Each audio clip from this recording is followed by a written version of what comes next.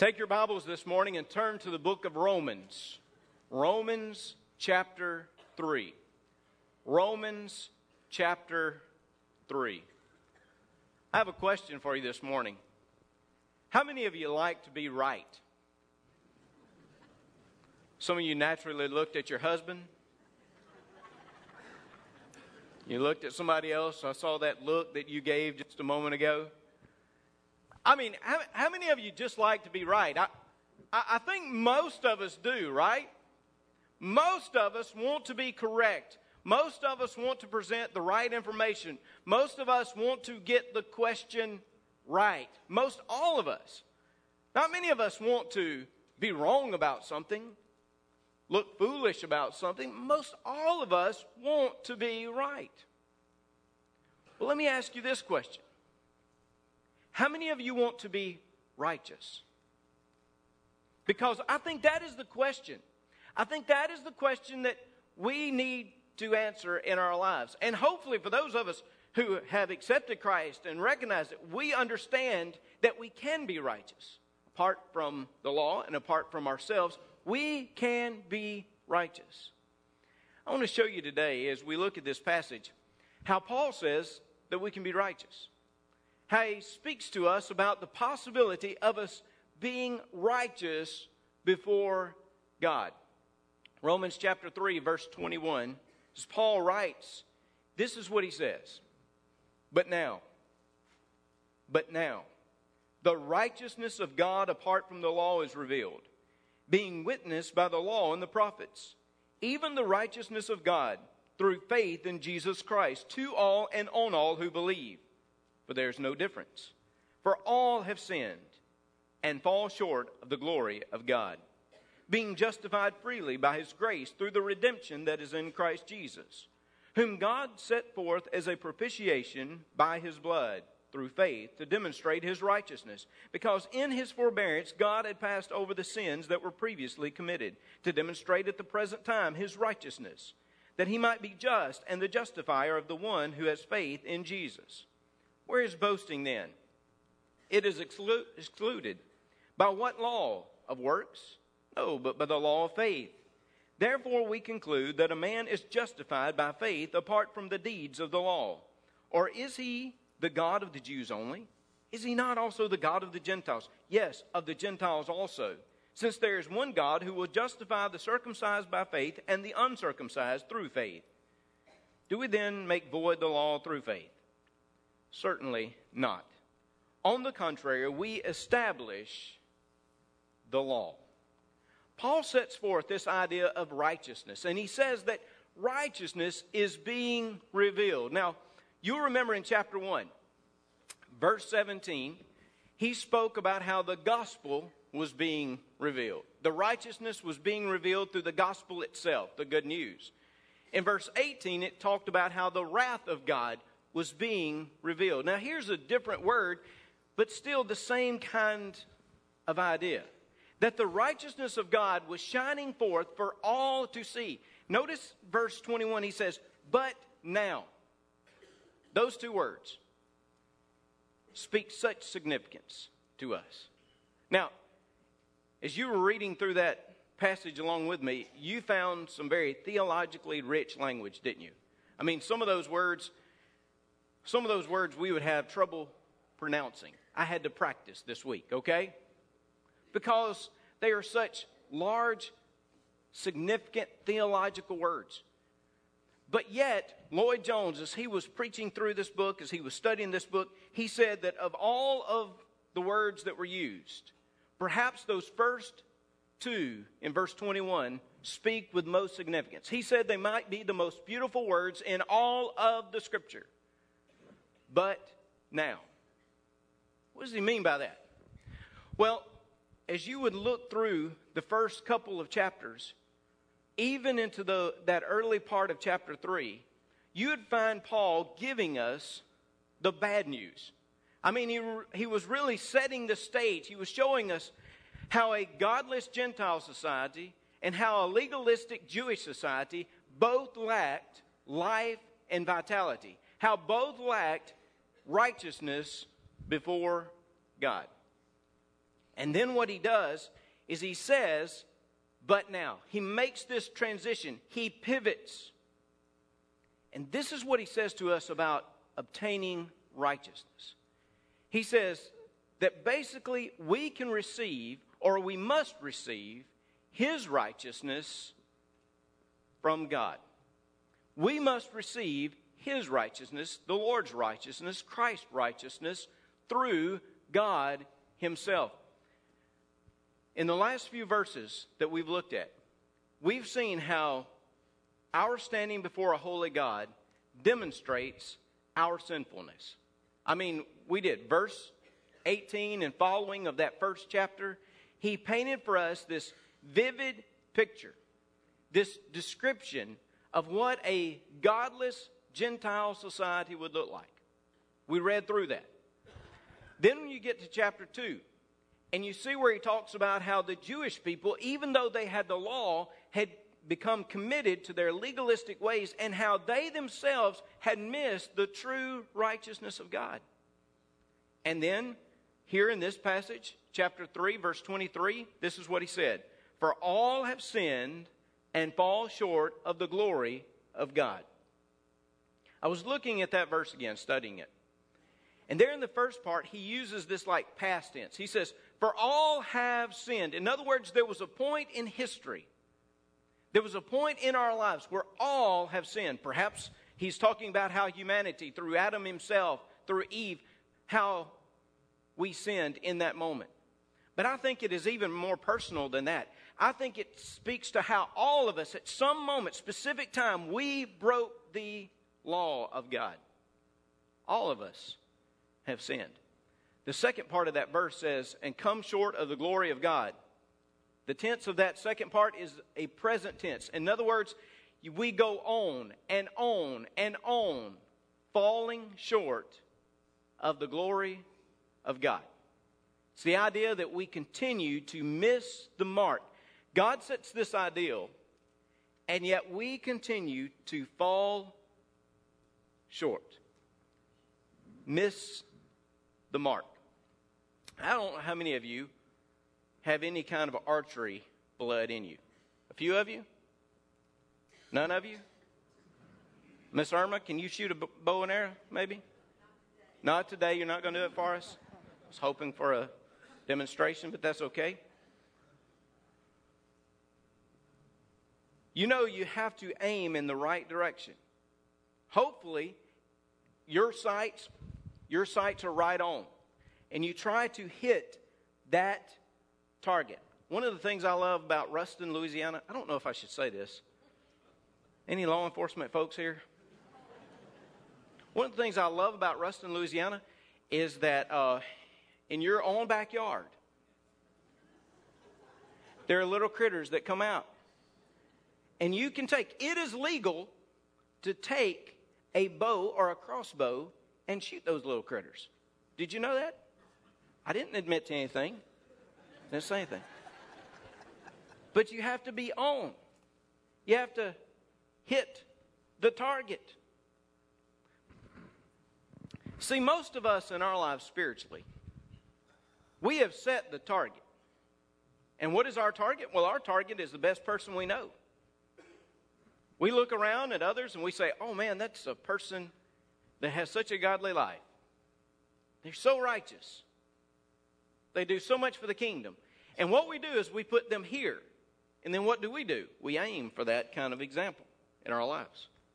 Now, I'm not saying to you it's bad to try to aim or imitate other individuals. I'm not saying that. Paul, he gave his own example and said, imitate me. I'm not saying it's totally wrong to follow somebody's godly example. But what I'm saying to you is that the standard of righteousness is not found in other individuals around you.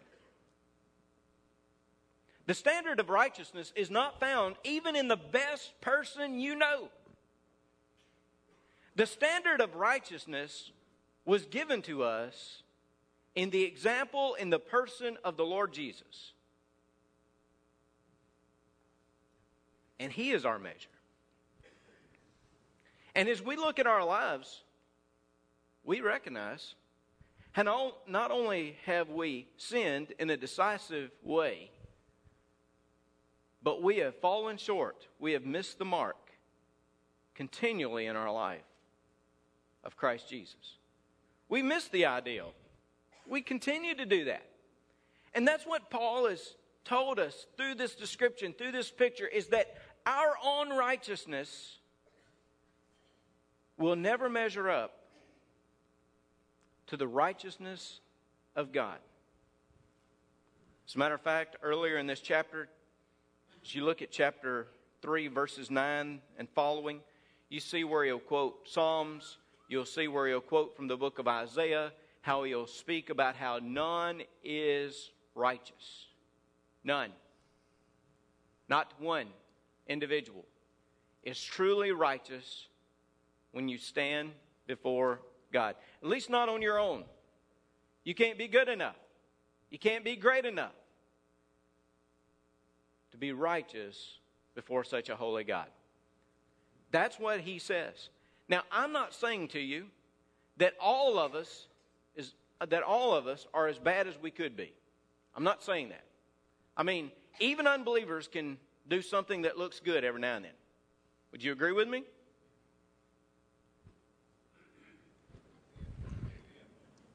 I'm proud of a few of you listening this morning. Even unbelievers can do something that may look good. I'm not telling you that we're all as bad as we could be. But the statement that has been made before that is so true is that all of us are as bad off as we could be without Christ. All of us are as bad off.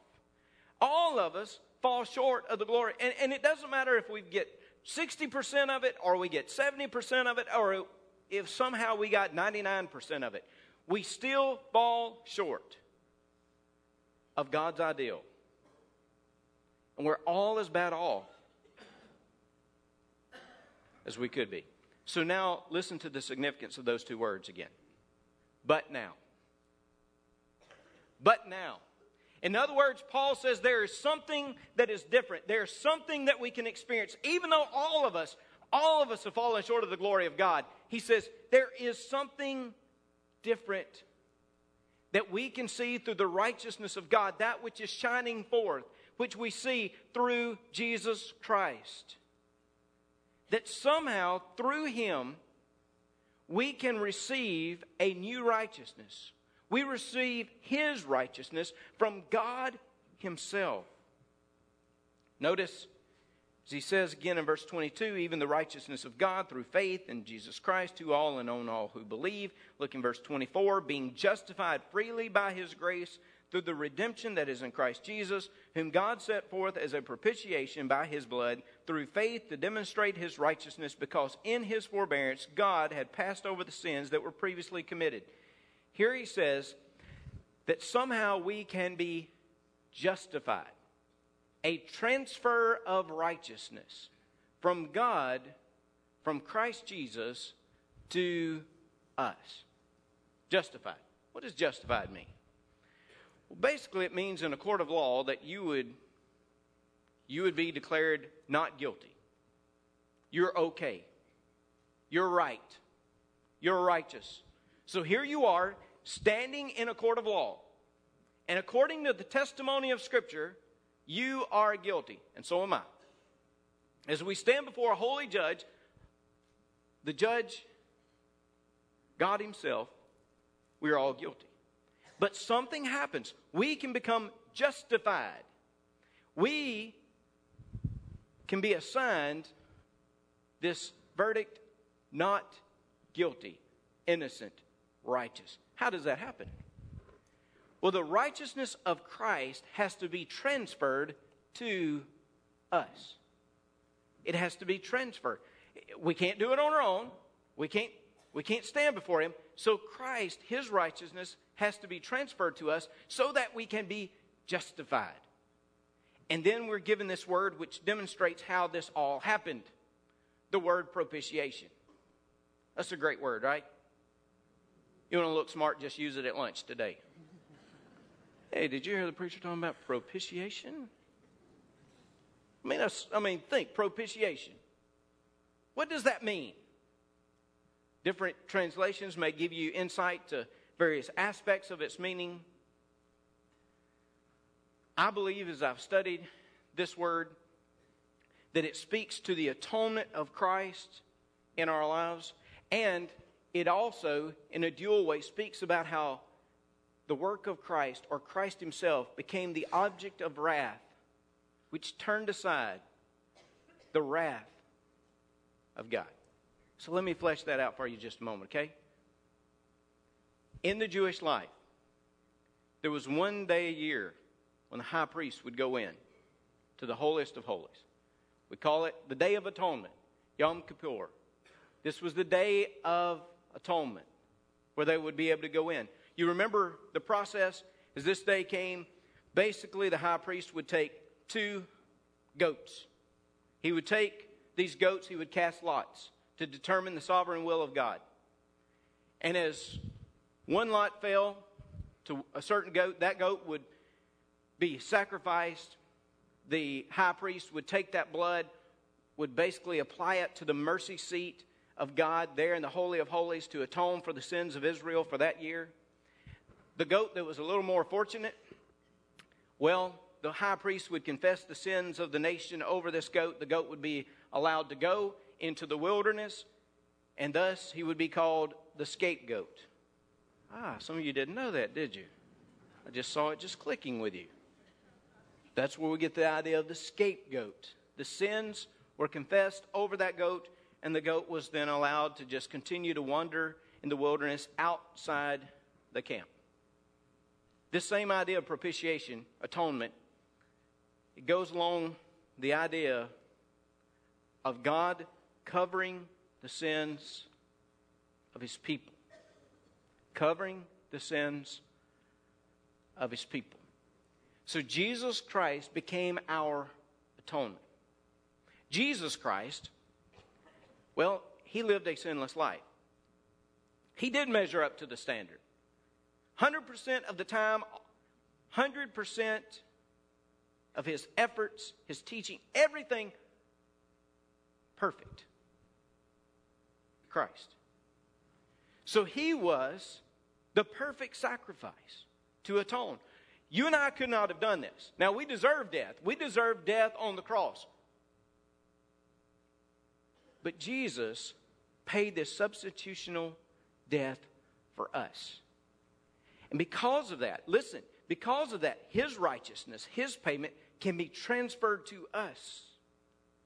We can be justified through him. So when we stand before God, we're not just standing before him in our righteousness. We're actually standing before God the Father in the righteousness of Christ Jesus.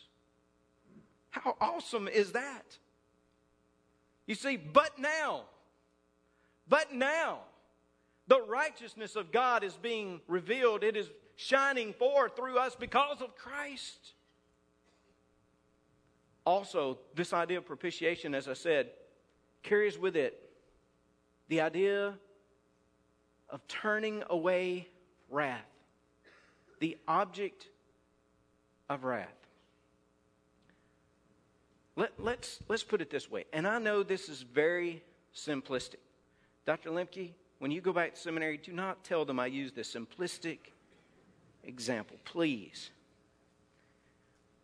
But let's say, in a very simple way, we try to illustrate a propitiation, like something that would absorb the wrath of someone else. Let's say this morning that after I get through preaching this wonderful message that all of you are real attentive to this morning, that was sarcasm, by the way. And when I walk down, about to walk out, Robert Davis, lovely, wonderful Robert Davis. Robert, you're what, about 6 foot? 6'5", yeah, 6'5". He decides to pick a fight with me. I don't know why he would, but let's say he would. And actually, he just blindsides me when I'm walking by. When I get up finally, after about 45 minutes, can you imagine how mad I would be? I mean, the anger. Would you call it righteous indignation? Would you call that? Maybe. Some of you say, no, you deserve it. Okay, all right. Then that's what you believe. That's what you believe. But I think there could be some righteous indignation that I would have. And, of course, Robert, being very scared of me because of my physical attributes, probably he's run and hidden at this point. But let's say I'm going to go and I'm going to find him. I'm searching through the church, and I can't find him, but he knows that he is the object of my wrath.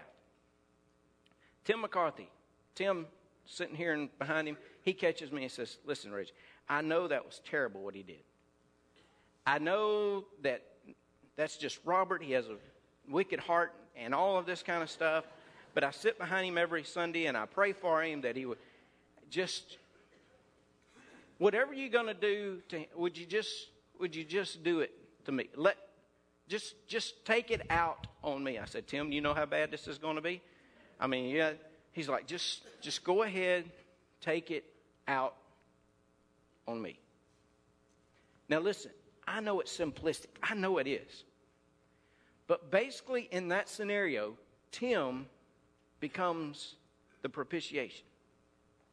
And I take my wrath out there instead of upon Robert. Now I know that analogy breaks down in a whole lot of different ways. But hopefully, you can kind of get this idea of what a propitiation is. According to what you see in the New Testament, the way the word was used, it was used, yes, with a sense of atonement. Because atonement and this idea of satisfying the wrath of God, it goes hand in hand. Now, some of you, again, you're like me, you have trouble envisioning this idea of God's wrath. I mean, it is hard to envision because we believe a God who is loving, compassionate. Yes, we do. But notice this is where His holiness, His wrath, actually intersects with love and sacrifice. Because a holy God has to deal with sin. We've said that. So how does He deal with sin? Well, the punishment either comes upon the sinner or upon the sacrifice. And what God did, He took the initiative. He took the initiative in sending Jesus Christ for us to become the atonement and also to become the object of wrath. God has to deal with sin if He is to be a holy God.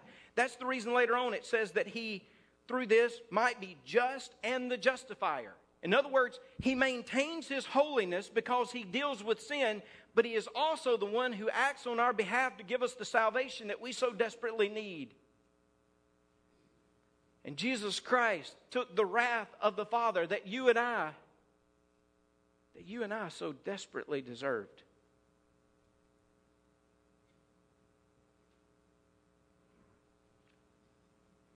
You've heard me say this. I'll repeat it again. On the cross, Jesus certainly suffered physically.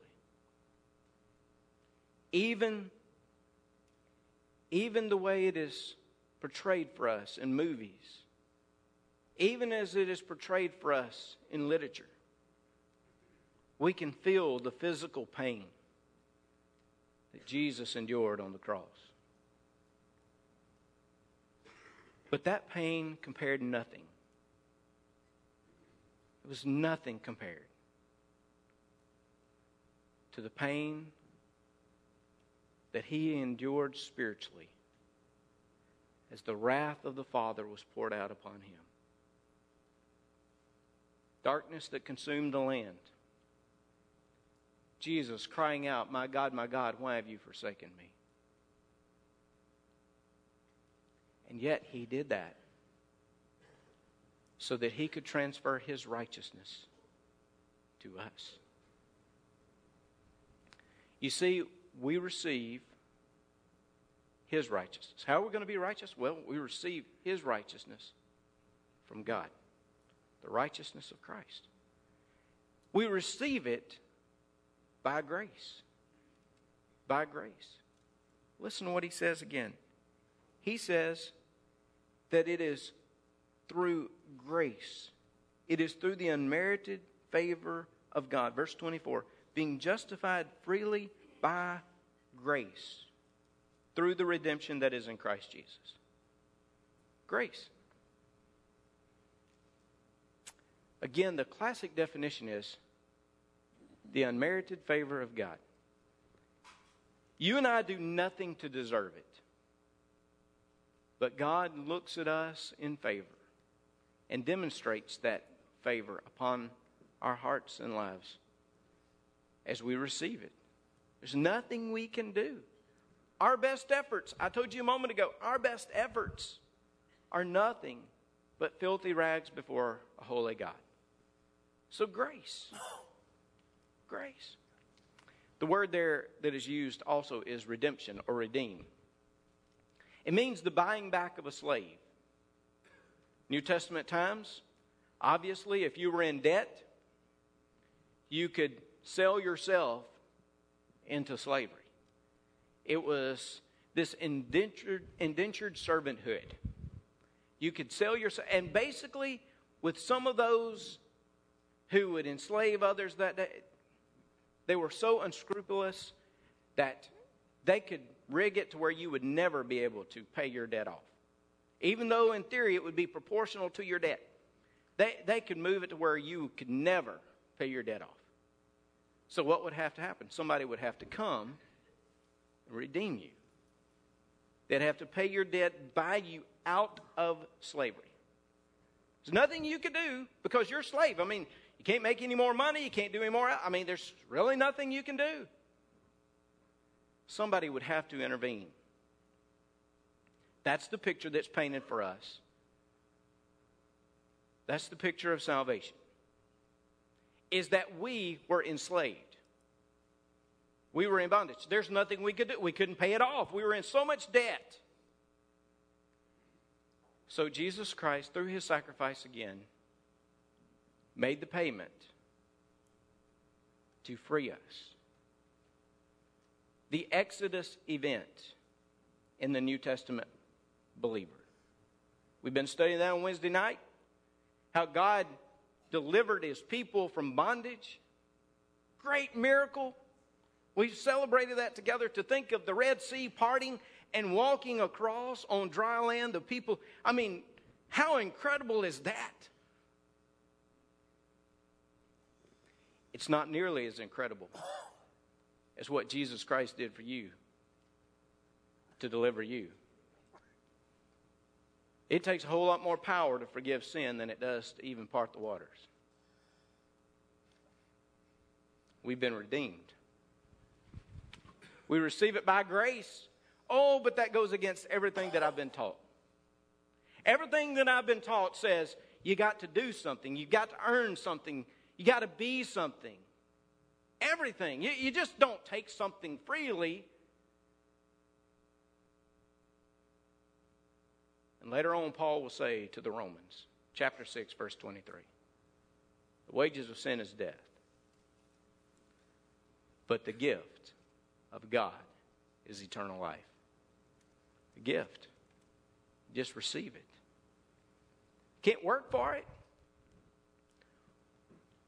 Listen, Jesus plus anything else is legalism. Jesus plus nothing else is liberty. Legalism will never save you. But the liberty you find in Jesus Christ will. So when it comes to salvation, salvation is not Jesus plus something else. Salvation is simply Jesus. Nothing else. Jesus. He is the only way to salvation. He is the only sacrifice that is worthy. Jesus. You receive it. So we are righteous. We are righteous when we receive his righteousness by grace. And obviously, that grace is activated and appropriated in our hearts and lives through faith. Listen to what he says once again. He says, it's through grace. Verse 24, verse 27, he'll say, where is the boasting then? It's excluded. In other words, there's nothing you can go out and boast about. You can't talk about your great works that got you there, because that's not how you got there. He says, in verse 30, since there is one God who will justify the circumcised by faith and the uncircumcised through faith. Earlier, he had said, even the righteousness of God, verse 22, through faith in Jesus Christ, to all and on all who believe. So he says it doesn't matter who you are. You have to activate that grace in your life through faith.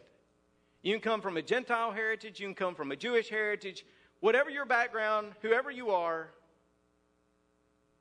it has to be through faith. Faith, well, that is that complete surrender and trust. Remember last week we talked just a moment about this idea of belief? In the New Testament, you'll see oftentimes the verb believe. You need to believe on the Lord Jesus Christ. That word there is faith. And as I mentioned last week, in our English, we don't have a verb, faith. We just don't. You don't go around and say, hey, yeah, I faith you. It means I trust you, I believe you. If I said that to you, you'd be like, whoa, he's been in the books a little too long. Doesn't make sense. You don't use the word. You don't use it as a verb in such a way. But in the New Testament, it was a verb. It could be a noun, faith, the faith that you have, or it could be, I faith you. Those on all who faith.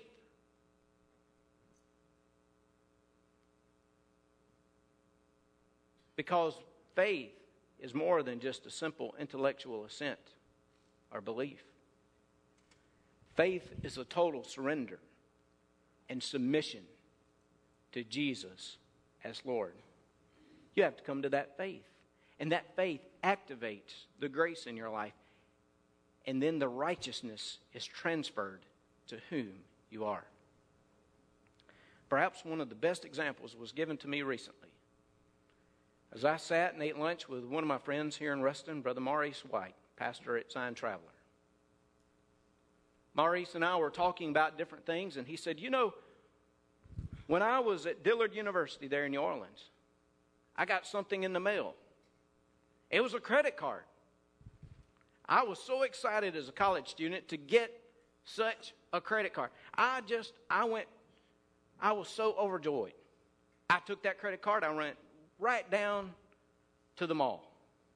I walked right into the mall. I picked out my new outfit because a college kid needs some new outfits. Picked them out, went up to buy my clothes, gave them that credit card. They swiped it. Didn't work. They swiped it again. Didn't work. He said, oh, just a minute. I just got that. Got plenty of limit on there. You do it one more time. Swiped it. Did not work. The lady behind the cashier said, have you activated this? He's like, what? You got to activate these credit cards? You got to activate the credit card. When he shared that with me the other day, I said, you know, that is, just as we were talking, that is the idea. God's already, listen, he's already taken care of the credit line. He's already paid everything. He's already given the ransom for our sins. He is ready to apply his righteousness to us. And all we've got to do, activate it. Through faith. Through total surrender and submission to Jesus Christ. But now,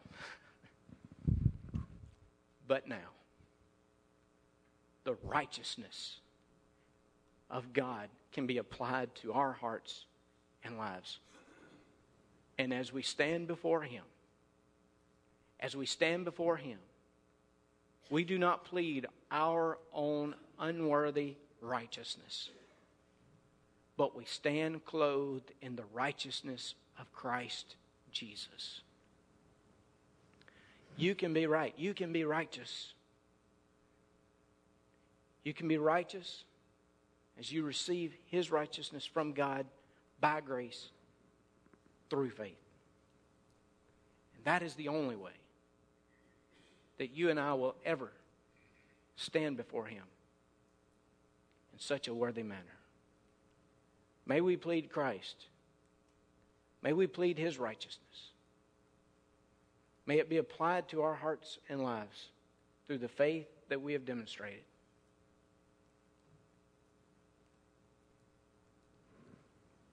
And may we know the eternal life and sacrifice of Christ Jesus, our Lord. Let's pray together. Father, we come before you this morning. And God, we are thankful.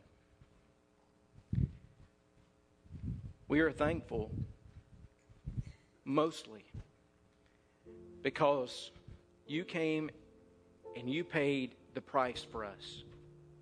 You turned away the wrath of the Father. You atoned for our sins.